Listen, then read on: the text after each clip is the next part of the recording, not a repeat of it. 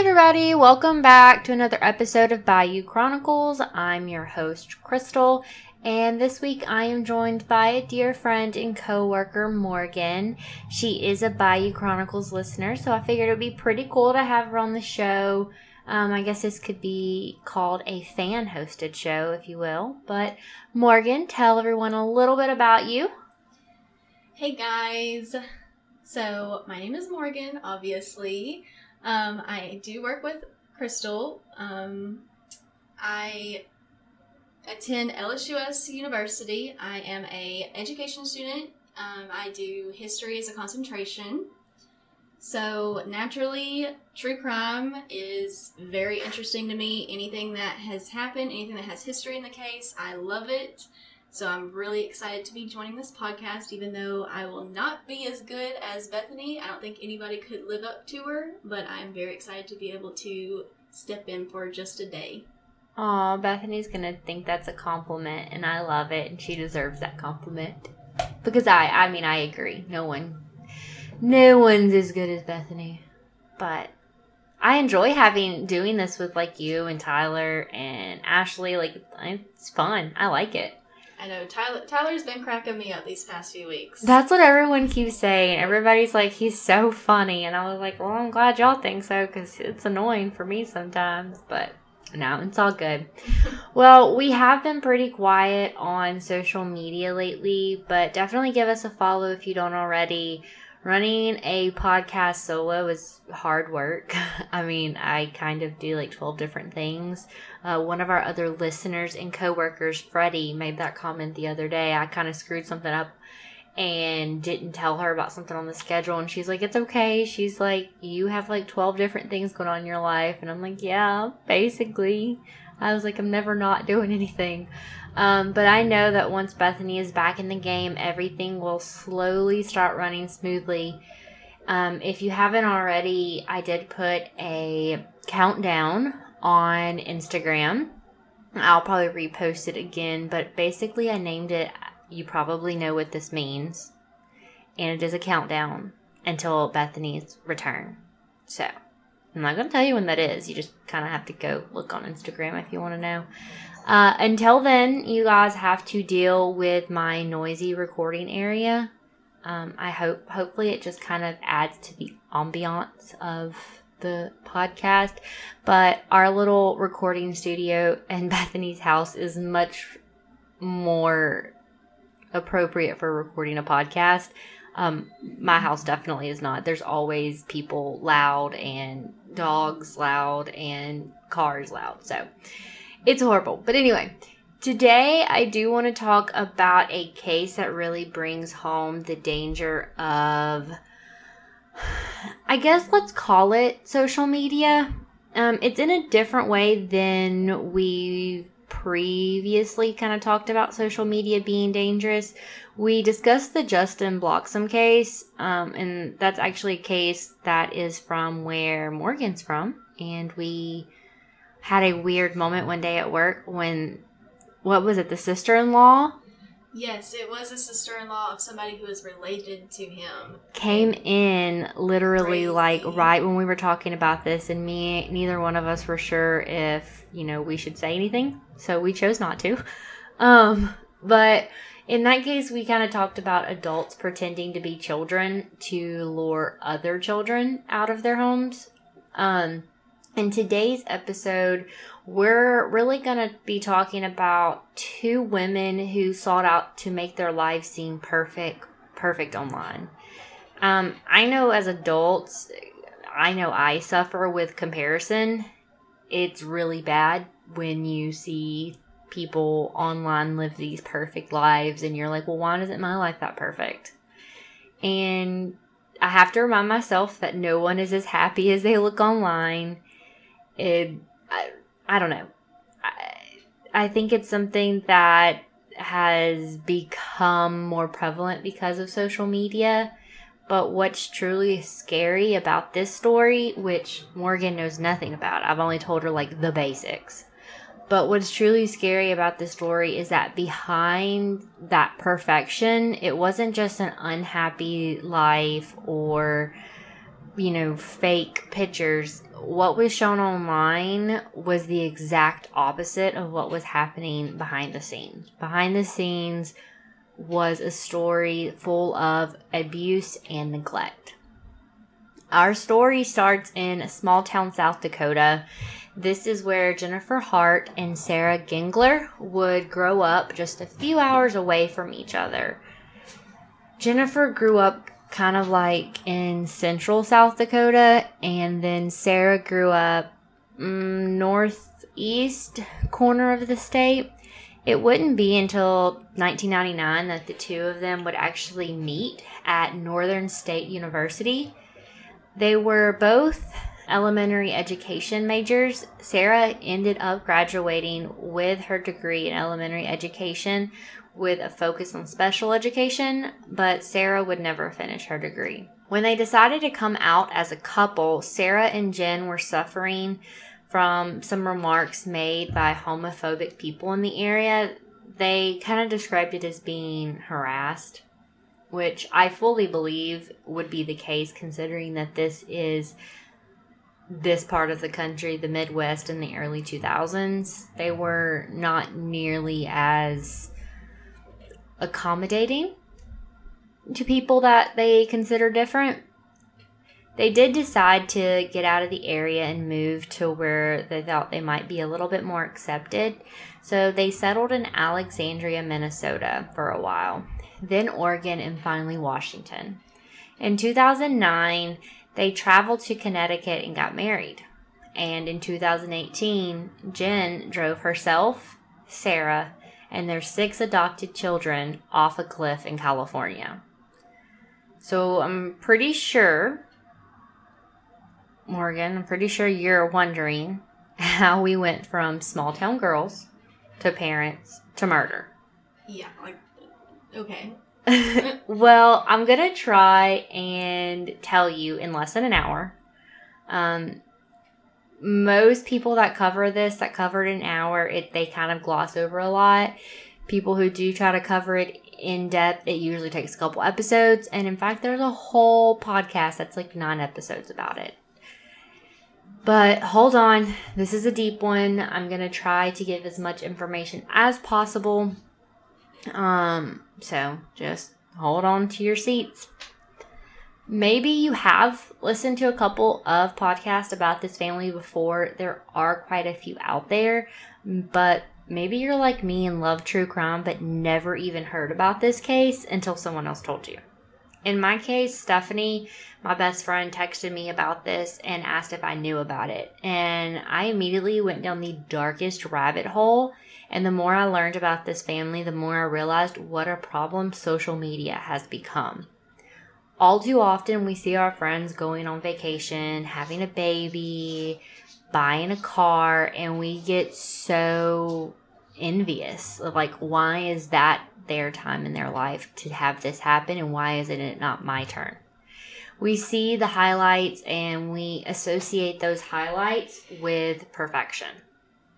We don't see the panic attacks, the arguments, the loneliness that comes with it. We just see the highlights that people choose to show us. In the case of Jen and Sarah Hart, the world saw perfection, but behind that Facebook page was 6 children who suffered years of abuse, mostly at the hands of Jen, but Sarah knew. I'm going to say this first. I'm going to get this out of the way. Sarah knew. And silence is compliance, in my opinion. Very much so. If you know what is going on, that is 100% abuse. You were letting that happen. While living in Alexandria, the 2 women worked at a local department store together. They decided that they wanted to try and foster a child as a means of hopefully adopting one day. Basically, what some people did in order to get a better chance at adopting a child, what they'll do is they'll foster for a little bit just so that they look more appealing and they have more experience with foster children. So that's what they were doing. In 2004, a 15-year-old girl who only wished to be referred to as Lee, which is just a version of her middle name, was placed with Sarah and Jen. Lee mentioned in a story with the Seattle Times that the women would take her out camping and to various activities that she had never done. And it was really exciting to her to have like this kind of crappy background and then all of a sudden have these two people who would want to take her out to do cool things. Over the year and a half that Lee stayed with the women, they kept trying to take her to the department store that they worked at for makeovers. And it was something that Lee told the Times that she did not want to do, considering she was such a tomboy. Which I totally understand, because I was kind of that way when I was 15. Like, I didn't want a makeover. Like, that was annoying. I just wanted to be me. So, my thing that I, like, all of a sudden, like, right off the bat is, you would think that these two women who have had to go through something that they got judged for would understand to let her be her own person and to not judge her for who she wants to be, but they more worry about perfection and how she's going to look on her camera. But agreed. Yeah. Agreed. I 100% agree with that. Lee even mentioned that they would get very angry with her when she didn't want to kind of participate in these makeovers. And it was like kind of a situation where they were taking time out of their day to do this for her. So she needed to do it. And Lee also mentioned that Sarah was normally the quiet and kind one in the relationship, but that Jen was the very temperamental, high-strung, and just the one person that was just a lot. And she actually remembered a particular moment when the three of them went to a Packers game with footballs that they hoped that Amon Green would sign. And apparently Jen was a huge football fan and a huge Packers fan. And so when they went there, they all had footballs that they were hoping that he would sign. But when Green only signed Lee's ball and didn't sign either one of Jen or Sarah's, Jen was so upset with Lee that she didn't speak to her for days. So a grown woman in her mid-20s was pissed that a football player signed a 15-year-old girl's football and not her own. That's childish to me. Either way, Lee knew that Sarah and Jen wanted to adopt more kids. Like, it was something that they were open to her with. And they told her that they were planning on adopting 3 siblings, and she was super excited to be an older sister. And she told her therapist that she was excited to be an older sister. However, shortly before the kids were supposed to arrive from Texas, Lee was dropped off at her therapy appointment, and her therapist broke it to her that she would no longer be living with Sarah and Jen, and she never saw them again. I'm talking, while she was in her therapy appointment, they took all of her things from the house, packed it up, took it over to her next foster parents, and washed their hands of her that fast. Just overnight. So, was this because of the football thing, or? From what I could tell, it was just that they did not want her. They just wanted these 3 kids that they were adopting. Okay, well, that is already just not good for a child's mentality. No, it's... At all. It's wrong. It's gross. So, they had already adopted her, or were they fostering her? They were still fostering her. Okay. They had not legally adopted her yet. Okay. She did, with the help of her next foster parents, who were youth pastors at a local Christian church, she was able to go to school, and they helped her learn. She said that they helped her learn how to forgive Sarah and Jen for how they treated her so that she could move on with her life, which I thought was a incredible statement for her to make, that, because it is true. She learned how to forgive. Like, that's where forgiveness comes from, is from Yeah, that is a very hard thing to do, especially when you're being treated the way that she was being treated. That is tremendously huge for her to be able to do. And now, I will say, she even said herself that even considering what she went through, she never expected them to do what they did, because she never thought she never experienced any kind of gross mistreatment the way that these kids did. So it was kind of hard for her to believe at first. Also, Sarah and Jennifer would go on to adopt their first set of siblings. They adopted 8-year-old Marcus, 4-year-old Hannah, and 3-year-old Abigail. They all would seem well if you were on the outside looking in. Like, everything looked perfect. Jen was posting several things to social media about the kids, things that they were doing on the weekends. They just looked like the happiest family. These 2 beautiful women adopted 3 beautiful children, and they were living the perfect life. Like, just perfect.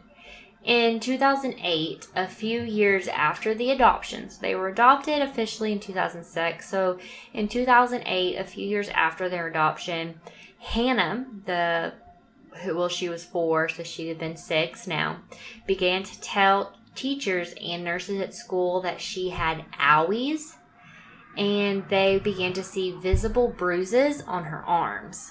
And that's when the teachers realized that something was wrong. By this point, Sarah and Jen had also had 3 more siblings placed with them: 6-year-old Devontae, 4-year-old Jeremiah, and 3-year-old Sierra.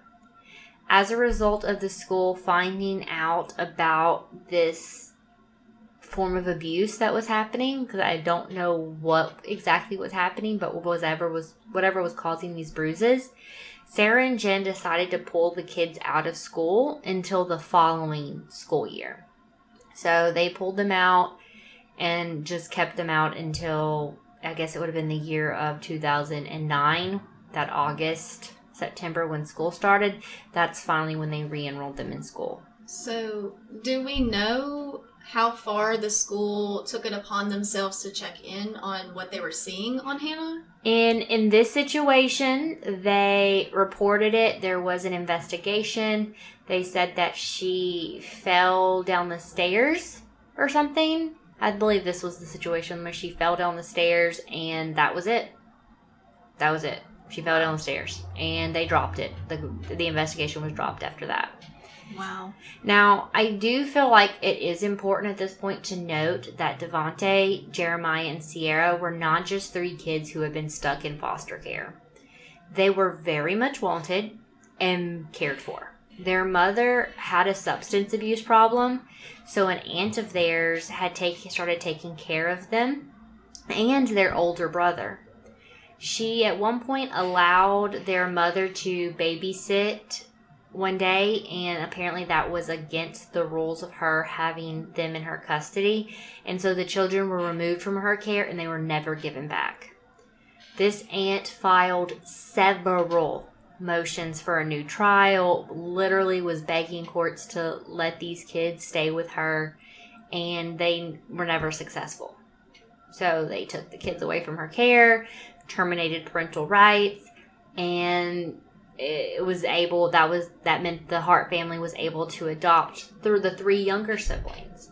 The Hart family Jen and Sarah did not want to adopt the older sibling to these 3 kids because he had quote unquote behavior issues. So it just doesn't make sense to me that they're so intent on keeping a family together by adopting these 3 kids, yet they won't adopt one because it has behavior issues. It all has to do with that perfect picture. And that's what I think it is too. That was not part of the perfect picture. Well, let's fast forward to 2010. While at a new school, a now 6-year-old Abigail has bruises all over her stomach. And I'm telling you, from like the top of her sternum down is bruised. When asked what happened, she tells teachers point blank that it was Jen who hit her with a closed fist, like punched her in the stomach. That she held her head underwater and that she was being deprived of food. This obviously needed to be reported, and it was. However, Sarah took the blame, saying that she got carried away with the punishment. As a result, she pled guilty to assault charges. So, basically, Jen hit her. Sarah took the blame, and she was felt guilty for it. I personally think I couldn't find anything, but I don't know for sure that Sarah had adopted the children or if it was just Jen who adopted the children or how that works. That was like about what I was about to ask was, why did she take the blame? What was the benefit of Sarah taking the blame? And that's the only thing that I could think of, was that maybe Jen had majority custody of the kids, and it would look worse if she got the charge for it. Like the kids would have got taken away or something. But my thing is Sarah and Jen, like they're married. They are a couple. Yes. Why did the court let these kids stay in a home where a wife let her wife beat on their child that they adopted? Like, that's a great question. Anyone in the audience know? I personally, I don't love giving my personal opinions on cases a lot of times. But in this situation, I am under the belief that Jen was incredibly narcissistic and that part of her abuse extended to Sarah. Mm-hmm. And that she was alienating Sarah away from family because they didn't talk to their family. And that she was, and there was nothing wrong with their family. Their families even say that there was no bad blood between them. They had just pulled themselves away. I think that she was alienating her away. And that's why she stayed. Like, she had some kind of narcissistic, abusive control over Sarah as well. And I'm not saying that through all of this, that Sarah is innocent, because like I said, silence is compliance. But I do think part of it is that she had a strong hold on her. Plain and simple. But it does get worse. The following school year, at this point, 9-year-old Hannah, so the same one who had bruises on her arms a couple years before, she started reporting to the school that she was hungry.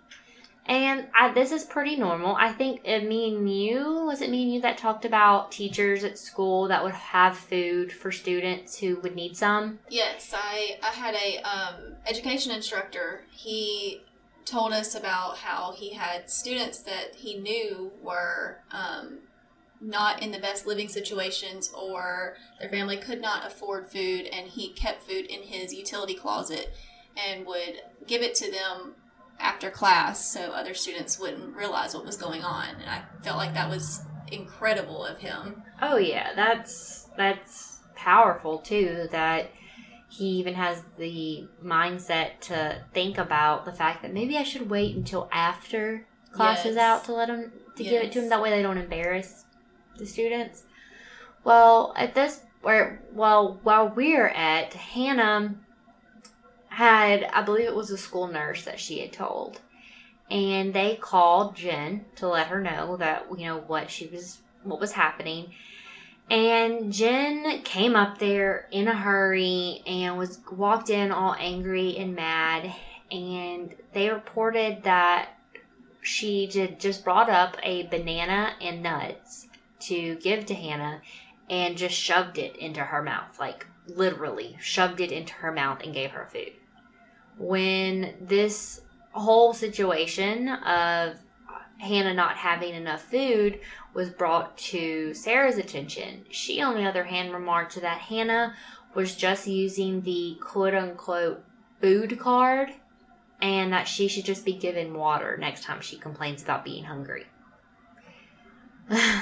So, obviously, if you're a parent out there, I'm pretty sure that makes you angry. And I'm not even a parent, and it makes me angry. Yeah, very much so. Like, I don't even know what to say. Like, that is okay. Like, she's hungry. Okay, whatever. I don't, like, most 9-year-olds, when they're hungry, they're hungry. Yeah. They know. They can vocalize that they're hungry. Yeah. But it wouldn't be long, though, that this family would just pack up and move to Oregon. And I think that this had a lot to do with it, is that people were catching on a little bit more to the fact that something was going on. Part of it, too, was that people and teachers at the school stopped calling Jen and Sarah when Hannah would mention that she was hungry because they were afraid that it would just get the children in trouble. So they just stopped reporting it. I can see where not calling the parents is where they go to, because one, that can make it worse. Yes. But I feel like they should still be doing more. Like, I do too. Stop ignoring I feel like there's something else that could be done. Yeah. When the family moved to Oregon, this time they wouldn't be enrolling the kids in school. Instead, Jen would be homeschooling them while Sarah worked. And it would be during this time, as a stay-at-home mother, that Jen's attempt to portray the family as perfect would start to go full force. And honestly, I feel like she made it her full-time job in trying to make this family look perfect. When they did move to Oregon, an anonymous person reported the history of abuse that had happened in Minnesota to the Oregon Department of Human Services. So there was somebody who was like, look, they're trying to get away. We have to let somebody know. And in 2013, the Oregon Department of Human Services did start an investigation. And the investigation basically had the report of abuse that said that the children appeared to not be fed and that they were being neglected. Because all 6 children were from the state of Texas, which is where they were all adopted from, was Texas, they received a stipend of about $2,000 a month for the kids. So every month, the state of Texas would send them this adoption assistance check, basically, to help support the kids.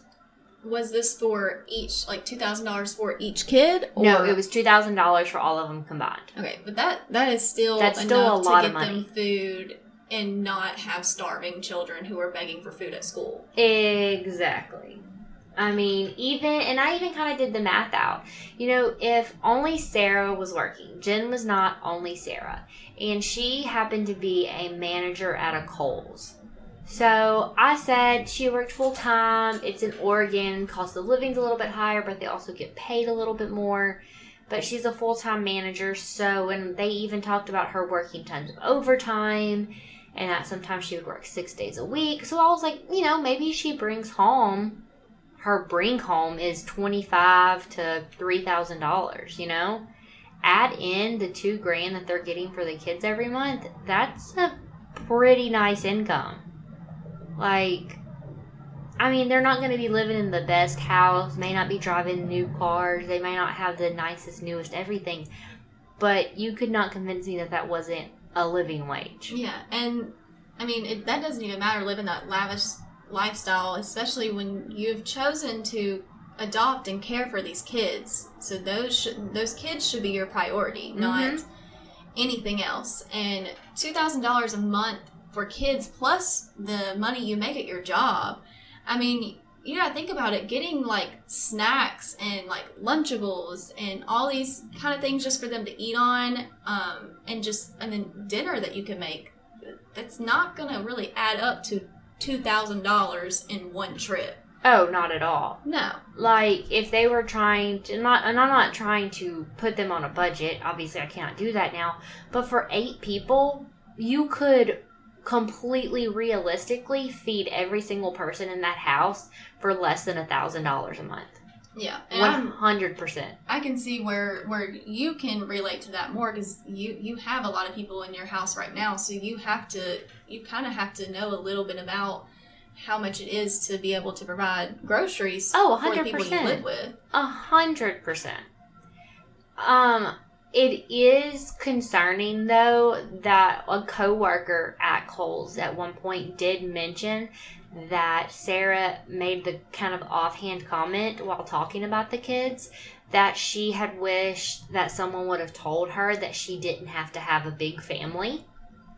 And that comment to me kind of spoke that they regretted how many kids that they chose to adopt, that they thought that they had to adopt all these kids because that was the thing that they were supposed to do.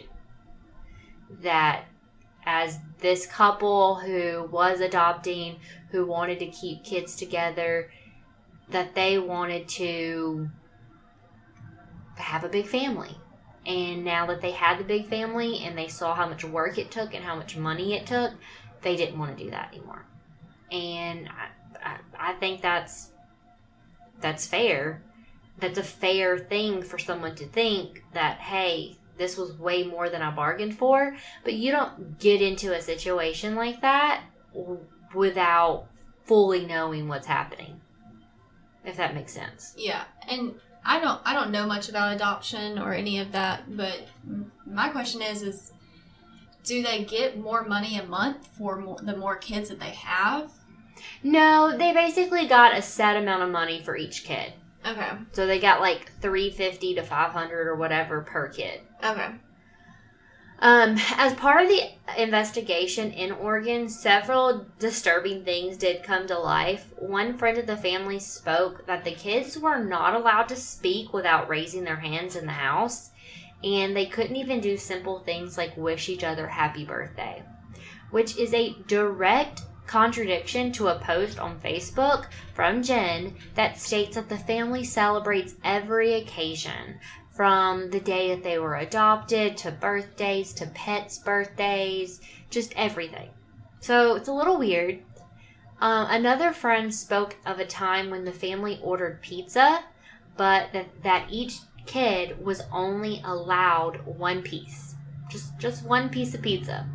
And the next morning, the leftover pizza was gone. And Jen got very angry and started demanding to know who ate the rest of the pizza. When nobody would admit to who ate the pizza, their punishment was to lie in their bed for 5 hours. Now, as an adult, if someone said you had to lie in bed for 5 hours, great. I would take the nap of all naps. Every single time. But as a kid, that is a punishment, you know? However, it is important to remember that at this time, when this happened, their oldest kid, her oldest son, would have been about 14 years old. It would have been Marcus.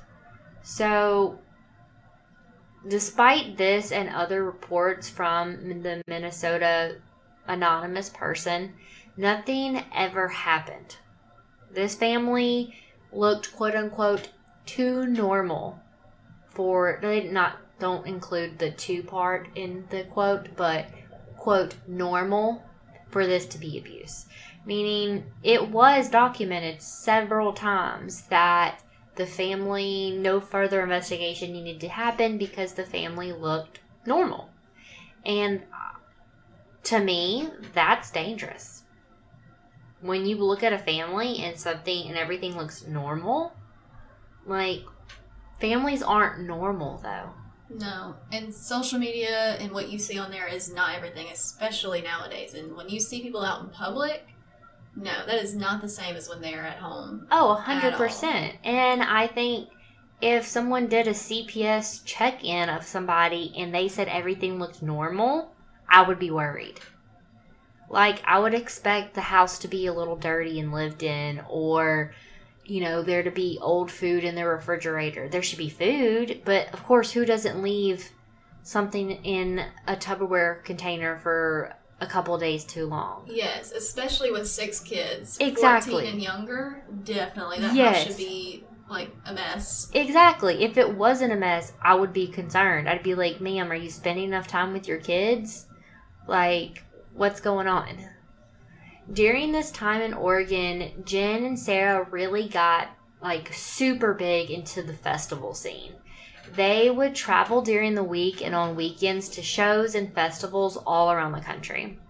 They actually, the family itself actually became pretty popular in this scene, and they started to be referred to as the Hart tribe. So suddenly, Jen's social media page was blowing up with new followers. Pictures of her and the kids with musicians and artists at the shows. There were pictures of Devontae with free hugs sign around his neck. It was something that the family was known for. They were known for this as being this big family whose kids were very free-spirited and fun and intellectual and just giving and kind. And, it was something that it was a way for them to portray that social media perfection. It was a way for them to portray that in real life. And people did wonder why these kids weren't at school, but they were homeschooling. And all of these festivals and outside shows and all these yoga retreats and stuff that they would take the kids on, they considered that to be their homeschooling. And I know I'm not one to talk because I technically was homeschooled. Well, not technically. I was homeschooled. And my brother that I have guardianship over, he is homeschooled. But there's a difference between taking your kid to a festival scene and actually homeschooling your kid. Huge difference. If you're going to commit to homeschooling your kid, you have to give them an education. Like, that's the whole purpose. So I guess it really wasn't that big of a deal to people because people mentioned it when I was reading through like people's comments and stuff that knew them. But I don't know, for me that really stuck out. Perhaps the most famous picture of them all that really got the family elevated, not just in this festival yoga scene, but into popular mainstream media, is a famous picture of Devontae hugging a white cop at a Black Lives Matter rally. You may have seen it. I should have sent it to you. If you had seen it, if you looked at it, you probably would know what picture it is. The picture is viral. Devontae's wearing a fedora and he's crying and he is hugging a cop. Yeah, I feel like I have seen it. It's been a long time. Yeah. I'll have to look it up after we finish this. This picture was shared thousands of times all over social media. And by this point, most of the people on Jen's social media were people that she had met on social media or at these festivals. But after this picture went viral, she had so many followers that were just people who wanted to follow along with their lives. And you cannot tell me that this didn't make her feel better or feel good about herself. While all these people that she met on the road or at these festivals would comment about how well behaved and kind these children were, other people who would speak out later after the tragedy happened made mention that they felt weird at the time about the whole situation but didn't really know how to put their finger on it. That a lot of the times it felt as if the kids were like little soldiers and would turn on for pictures when it was time to be in the spotlight. But the second that the cameras were put away or anything like that, they would immediately revert to like this sheltered they would kind of revert to kind of pulling inside of themselves, if that makes sense. Yeah, like shutting down. They would shut down, yeah. This is when the TV station started reaching out to interview Devontae And Jen initially said no over and over, stating that she wanted to protect the privacy of her family. This seems normal enough. I mean, I think a lot of parents in this situation would do the same thing. Say, hey, that's great. I love that you saw this picture of my son, but I'd prefer not to. Looking back, some people can't help but think that perhaps that this was just another abusive way that Jen was able to silence the voices of the children. And in this case, Devontae, who could be argued as their favorite and least favorite. Devontae was a bright kid. He was a kind, loving, never met a stranger, always wanted to take care of people kind of kid. But this is what Jen told us about Devontae. This is not what we know about Devontae from anything else. The only things that we know about him really is what Jen says. No one knows what these kids liked, what their interests were, who was funniest, who was the nerdiest. No one knows any of that. We just know what Jen told us. And Jen at one point mentioned that she felt closer to Devontae than she had any other human on this planet. That she felt like they were connected at their souls. Just weird. But okay. It's weird. Just a little weird. So I think that is really important too, to know that every picture that we see of them and every picture that I post on Instagram or in Facebook or wherever you see this, I think it's important to note that when you're looking at it, I need you to think about everything that was happening to these children at home. And once you hear all of that and you know that, you cannot look at the picture the same. You see straight through their smiles. I'm going to move on now because I will get onto a tangent with that. Yeah, I was just staring at the pictures as you were talking about the festivals, and I was zooming in on each one of them, and I was just like, how long did they practice this before they went out in public? Because there's no way they are that good at being able to hide that abuse. It's a rough one. I told everybody it's going to be a rough one. So, we're going to move on. In early 2017, the family ended up moving to rural Washington. I can't say that. Rural Washington. At this point, I'm going to tell you these kids' ages because I think it's incredibly important for us to remember this. So, this is 2017. At this point, Marcus would have been 19 years old. Hannah and Devontae are 15. Abigail is 14.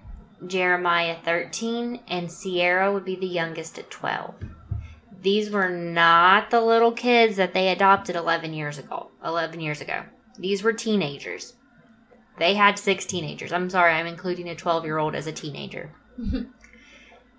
The summer after they moved to Washington, the next-door neighbors of the Harts, Bruce and Dana DeKalb, woke up to Hannah beating on the door for help. When Bruce opened the door, Hannah rushed in saying that Sarah and Jen are racist, that they abused them, and she begged the DeKalbs not to make her go back and to not let them know that she was there. So obviously, I would be a little freaked out if a kid rushed into my house who was 15 years old telling me that her parents were racist and that they are abusing her. Like, that's a little freaky. Soon after, Jen let herself into the house, and by let herself in the house, I legitimately mean she let herself in the house. Bruce commented that he opened the door and Jen just walked in and went and found Hannah and escorted her back to the house. Dana recalls the next morning the kids came over and explained that they were in fact drug babies and that's why they act the way that they do. Oh my goodness. Well, did the neighbors not report it to the police that they just had a random neighbor child run into their house in the middle of the night? Well, At first, they decided, Bruce was kind of like, let's just stay out of it. Let's not get too involved. Thought it was maybe just a one-time kind of thing. There should never, like, if there's one time, like, there shouldn't be a one time, but if there is, that should be the only time. Yes. It is, when a child comes to you, it is now your responsibility to help save that child to the best ability as you can. Yes, I agree. And Dana actually told her father what happened, and he could not bear to keep that on his conscience that he knew this information. So it was actually him who called the police and let them know what was going on, and that he was afraid that something was going on. And so he did initially make a report to the police about what happened. Authorities were alerted, but nothing ever really happened. I know in an interview that I listened to with an investigator, he said that everything checked out and that they were again normal, and it just seemed like a one-off kind of thing, which doesn't make sense to me and makes me wonder why no one ever thought to think, oh, they've been reported to CPS how many times? They've had all these issues how many times? Maybe we should take this situation a little bit more serious. Yeah, like, I mean, you've got the schools saying things. They're moving, like, all the time. They, all of a sudden, after all of these schools reporting, they just drag them out and do homeschooling? How is that not suspicious? Oh, to me, it's incredibly suspicious. I don't know how nobody is doing more investigations. Like, there's just no way. As I did research, apparently abusive parents pulling their kids out to homeschool them is incredibly common. Oh, yeah, I can imagine. And that breaks my heart.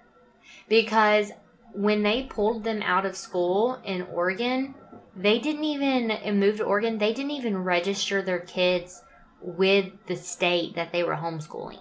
Like, for instance, with Canon, we have to, every year, have to send in our curriculum that we do, or a letter from a teacher saying that he's up to date, or whatever it is. There's, like, things that you have to do to show that you educated that student over the year to the level that they would have received in public school. Yeah, they did not do any of that. They did not even register that the kids were there. Yeah, they essentially, Jen and Sarah, they essentially ripped their children, their adopted children, away from their only possibility for survival. Because they just completely ripped them away from society with this hope of alienating them, basically. Yes. Because, I mean, as a school, as an educator, you're going to be seeing students where school is their second home. Mm-hmm. They go home and they go to school. Yeah, they're awake at school more than they're awake at home. Yes, it is your job to take care of them and make sure they are doing what they should be doing at school, but to also make sure they are cared for while they are in school. And if a student comes to you and they say that they are not having a good time at home, it is now your responsibility to help them. And they essentially just took that away from those kids. That, like, in alienating them, that was pretty much their only that was their last chance. I agree. That was it. Now, they did still allow, like, friends that they had met on social media over to the house for a short amount of time. I really think once the pizza situation happened, that was pretty much the last time that they allowed people over to their house, again, trying to alienate the family. And really, I think it was Jen alienating the family. But a huge red flag for several people who knew the family was that the children looked and acted several years younger than they do. So, I want you to grab your phone and look at the second picture that I sent you. The one that says free hugs and it says embrace the revolution. This one was actually taken at a Bernie Sanders rally. Okay. So, really quick, zoom in on the girl that is on the far right side wearing the denim jacket. Okay. How old do you think she is? This is Hannah. Just by looking at her, she looks like she's 9 or 10. Okay, this is Hannah, and she was 14.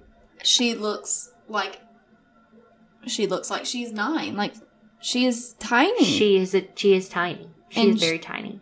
So, the one in the middle actually holding the free hug sign wearing the fedora, that is Devontae. And he is 14 as well. Does not look 14. No. At all. The one on the far left, that would be Marcus, and he is 18 in this picture. Okay, he looks like he's 15. Yes, right? He looks like he's 15, 16, but he's 18 in this picture. The one that's standing, the boy that's standing behind the sign, that would be Jeremiah. And then the youngest kid there, which would be Sierra, and she's standing right to the left of Devontae. She's 11. So, she, to me, is the only one that looks closest to her age. Yeah, I agree. Everyone else looks far younger than they actually are. It looks like they're dressing them to be like way younger than they are. Oh, 100%. Like, that is not how an 18-year-old dresses, especially, what was this, back in 2017 you said? Yeah. No, that is not how 18-year-olds dress. And in the case of Hannah, that is not how a 14-year-old girl dresses. No, and I mean, wow. It's shocking. So, a family friend that was at the Sanders rally with the group, were all sitting on some bleachers and they ran out of seats. And so she offered to let Hannah sit in her lap. And that was when the friend was informed that Hannah was actually 14. And she was shocked, considering that she thought the child that she was holding was 8 or 9. So I get it. Looking at these pictures, you don't realize how bad it is until you associate their ages with the pictures that you're seeing. Because if I was to show you this picture and I didn't tell you anything about the ages of these kids, you would assume that nothing was wrong. You would assume that the kid on the far left, Marcus, you would assume that he was 14, maybe 15 years old, and that the rest of the kids were younger. But really and truly, this kid was 18, and then the little girl who is 14 years old looks like a preteen. It's shocking. And to me, that this picture is the one that signifies to me the most that it is incredibly obvious that some type of abuse was happening in that home. Yes, I mean, when you alienate kids from society, they're not gonna have their own way of dressing. They're not gonna have their own style. So they're going to look just the way their parents want them to look. Exactly. And they're wanting them to look either younger or like a perfect picture, perfect happy family. I have no idea, but what it is not their age. Neither do I. Well, let's fast forward to March of 2018, shortly before their tragic deaths. Devontae came over to Bruce, their next-door neighbor, and asked for some food. He said that he was hungry and begged Bruce not to tell his parents that he asked for food because he was afraid he was going to get in trouble. A few days later, he asked again. And a few days after that, asked again. Finally, he gave the DeKalbs a list of food items, all non-perishable, and asked that they buy that food and then put it in a location by the fence so that his parents couldn't see it, but that he could get to it. By this point, they were extremely concerned about what was going on in the house, and Dana decided it was time to call CPS again and let them know what was happening. Because I can only imagine what was going through their heads. Like, I guess I would think, like, are they having to hide food to get it inside of the house? You know, is he trying to run away? There could be 15 different things that he could be trying to do. But on March the 23rd, CPS decided to visit the house, and they knocked on the door, and they received no answer. They knew Jen was there because the car was parked in the driveway. And they knew that she was going to be home ahead of time. But she chose not to answer the door. So they left their card and went on about their day. The morning... Yes. What? Yes. The morning of the 24th, Sarah and Jen loaded up the teenagers, and I'm going to refer to them towards the end as teenagers because a lot of news media kept saying children, and yes, they are children, but these children are 12 to 19. They are teenagers. The morning of the 24th, Sarah and Jen load up the teenagers and head to California. Sarah texted into work and said that she was sick and that she was not going to be able to come into work. On the 25th, Sarah is seen on camera buying about $20 in groceries. She bought like some bananas and a few other snack foods.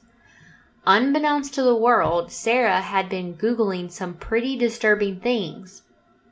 As Jen was driving, Sarah was looking up on Google how much Benadryl can kill a woman her size. How long does it take to die from hypothermia? And she was looking for no-kill dog shelters. Okay, wait a minute. Okay. Yeah.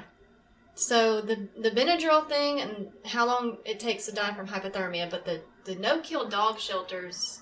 So apparently, so apparently they had their dog with them, I guess, and she was trying to find a place to drop off her dog because they knew what was going to happen, that they were going to kill themselves. And they were trying to find a home for their dog. Okay. So, kill your kids, but not your dog. No, your dog is more important to find a place to drop off, I guess. Trash. I don't know how trash people think. CPS decided or tried to visit their home again on the 26th, but were met with no answer once again because the family this time was not there. No one had heard from Sarah for the past 2 days, and they were starting to get worried.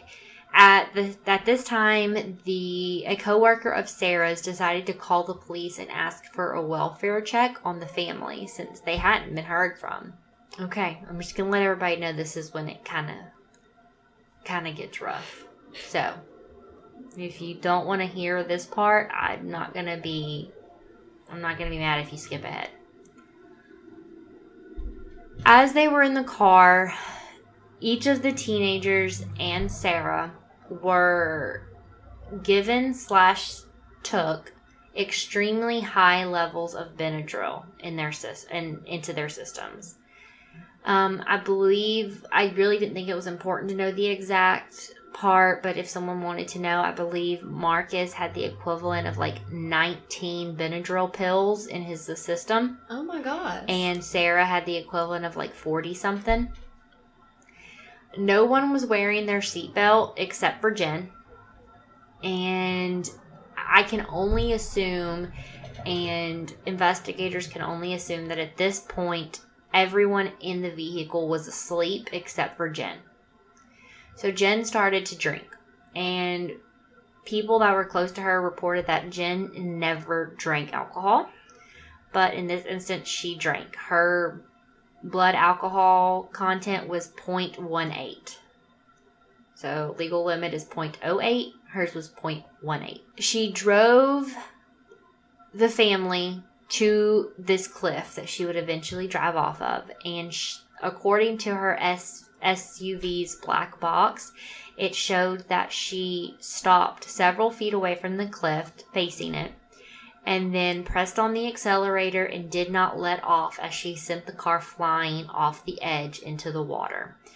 The speedometer was stuck, showing how fast that she was going, and when she drove off of the cliff, the car was going at 90 miles an hour. So the car basically hit the ground going probably a little faster than 90 miles an hour. Okay, so Sarah's the one looking up all this stuff. Sarah's looking this stuff up. Yes, But Jen is the one who drove. Yes, and Sarah also took the pills, so, I'm guessing, did she just not want to be awake? I'm guessing. Her untimely death? That's what I'm thinking. I'm thinking that Sarah just wanted to be asleep as much as possible for it, and wanted the kids to be as asleep as possible for it, and that Jen thought she was doing this, what's that movie where they drive off the cliff at the end? The two, Thelma and Louise. She wanted to Thelma and Louise it out of here. That's the only thing that I could think of. I mean, I have no idea. Like, I just... It's a lot. They done with it? Like, did they think they had no way out? I mean, but nothing justifies it. Like, it's I don't wrong. know. Nothing justifies this at all.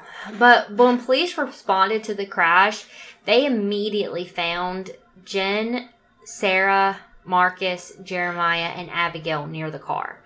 Jen was still in the car because she was buckled in, but Marcus, Sarah, Jeremiah, and Abigail were outside of the car.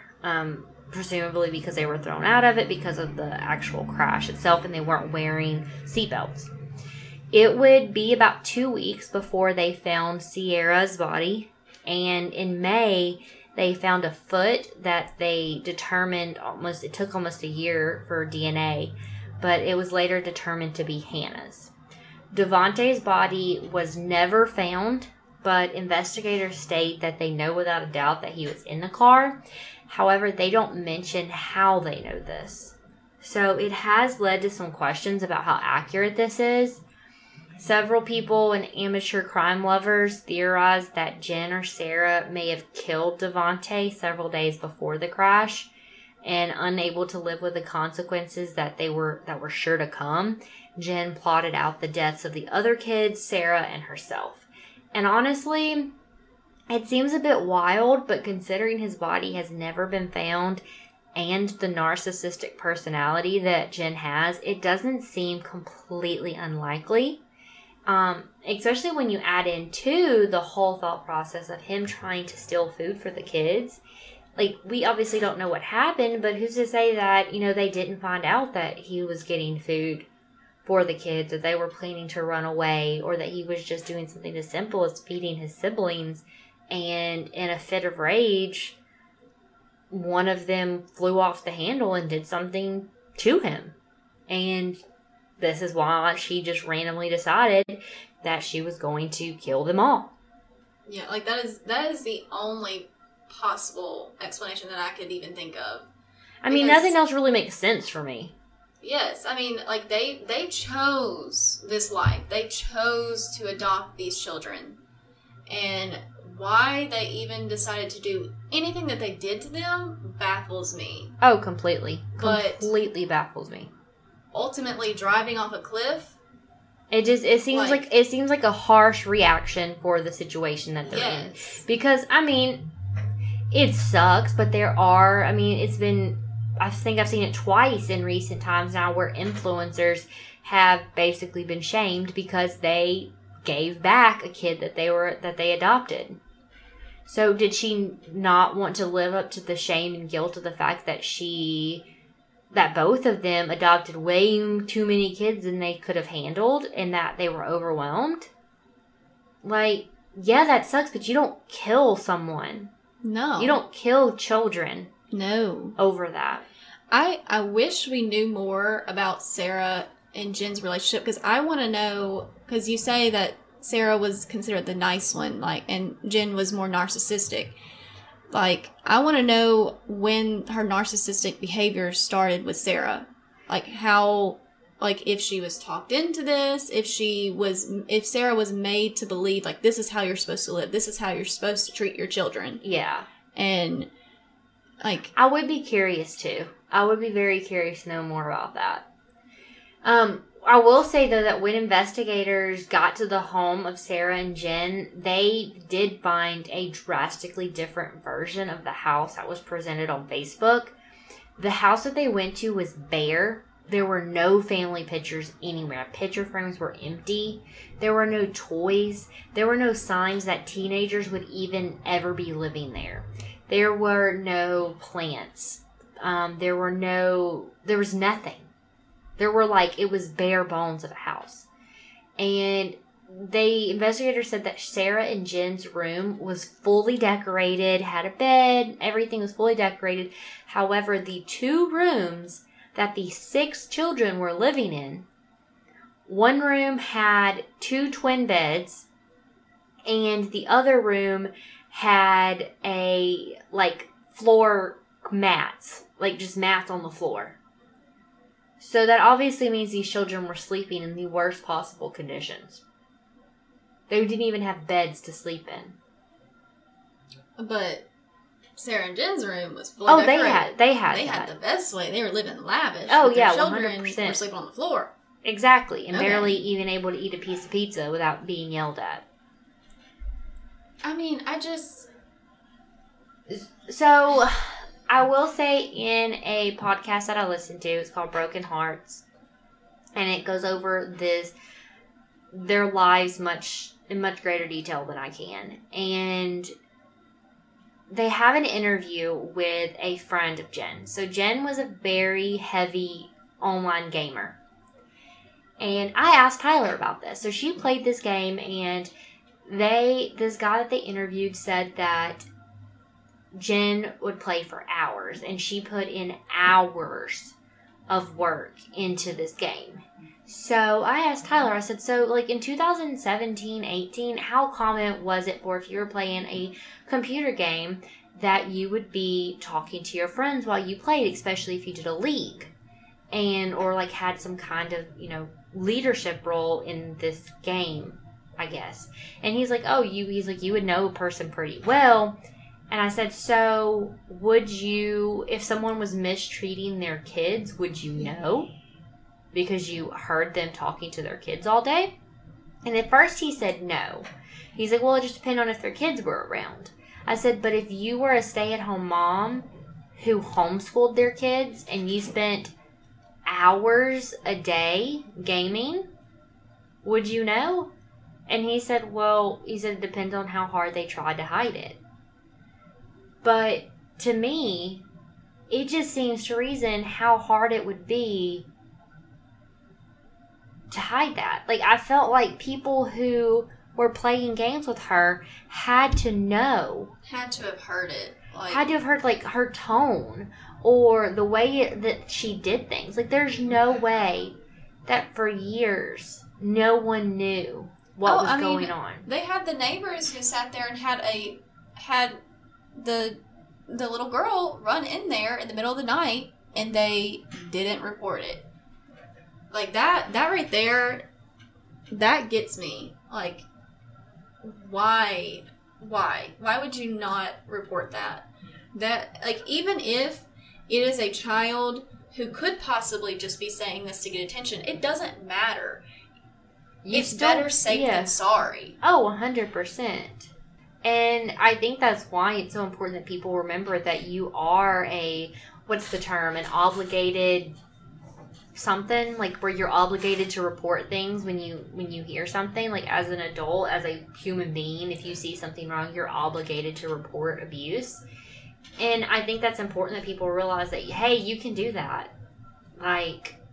You can. If they get pissed at you, they get pissed at you, but you're allowed to do that. Mm-hmm. Please do that. Well, that's pretty much where the story ends. In 2019, Devontae was ruled as dead, and on the death certificates of all the children, it is listed as homicide as the cause of death, and on both Sarah and Jen's death certificate, suicide is listed. So this is considered a murder-suicide, which doesn't make it feel any better. It kind of just makes it feel worse, if I was to be honest. It makes me feel like that Sarah and Jen are not only murderers, but they're cowards. Oh, 100%. And I do think that Jen is painted as the bad guy and Sarah's the one that kind of went along with it. But like I said, silence is compliance. Yeah. She could have said something at any point in time. So many people. Even if it was just to get the kids out of the situation. Yes. She could have said something at any given point in time. Yes. Silence is compliance. So many people could have done more, but Sarah, definitely. She was in the position to do the most. She was the worst. I mean, I don't think anybody will ever know if it was an abuse situation on her part as well, too, or if maybe she was just as crazy as Jen. But I don't know. It's a sad story. I don't like this one. I'll be honest. I love Stephanie for telling me about it, but it was hard to research because so much about this story is wrapped up in the idea that we're going to live our lives for social media, whatever the cost. Yes. And the cost in this situation was the children's lives. So, and that's really sucky, but that's all I got. Morgan, what'd you think? You got any questions about this case that I can answer? I don't think I have any questions. I'm baffled about the whole case. So many people starting with CPS just knock on the door. They knew she was there and just left. Like, what is that? Mm-hmm. That is terrible. And I mean, I understand when it comes to a school, all you can really do is just report it. Keep reporting. Keep going. Anytime you see anything, just keep reporting. That's all you can do. But I feel like so much more could have been done. So much. I don't know. One of the reasons why I'm going to be an educator is because there is a boundary when it comes to educators. Like, you have a boundary. You can't go over it. You can't get too emotionally invested into your students. But you have to keep in mind, like I said earlier, this is some of these students' second home. Yep. So you need to make that environment the best possible environment for them, because they may not be getting it at home. And if you see anything out of the ordinary, you've got to do something. Even if it's just like providing them food, talking to them, getting them to open up to you. Like, it's just, you can save so many lives, even if it's just saving them from their parents or saving them from themselves. Like, children are so precious, and they are very fragile, and they need to be taken care of. Well, that was good. I like that. Let's end on that note, because I feel like you just closed us out with some great advice on what to do if you ever see a child or children in this situation. If anyone has any questions about this case, please feel free to drop in the DMs, unless you're a hater, in which case you already, by messaging us, you consent to having your picture or your message posted all on the internet. So, and us making fun of you at work. Oh yes, because that happens. I make so much fun. I love it. Yes. Anyway, well, I had a fun time. Morgan, thank you for doing this with me. Thank you for letting me on. It was so much fun. I am so excited for Bethany to come back, because I love listening to you guys together. Y'all are a dynamic duo. So we try. So if you're listening to this, it's a Sunday. So next Sunday, you should hear an episode by Bethany, barring anything crazy from happening. If anything does crazy happen, we'll let you know. But Bethany will be back. She will be presenting a case. So get ready. It's going to be fun. It'll be a party, and the band's getting back together. Y'all have a good night, and thanks for listening.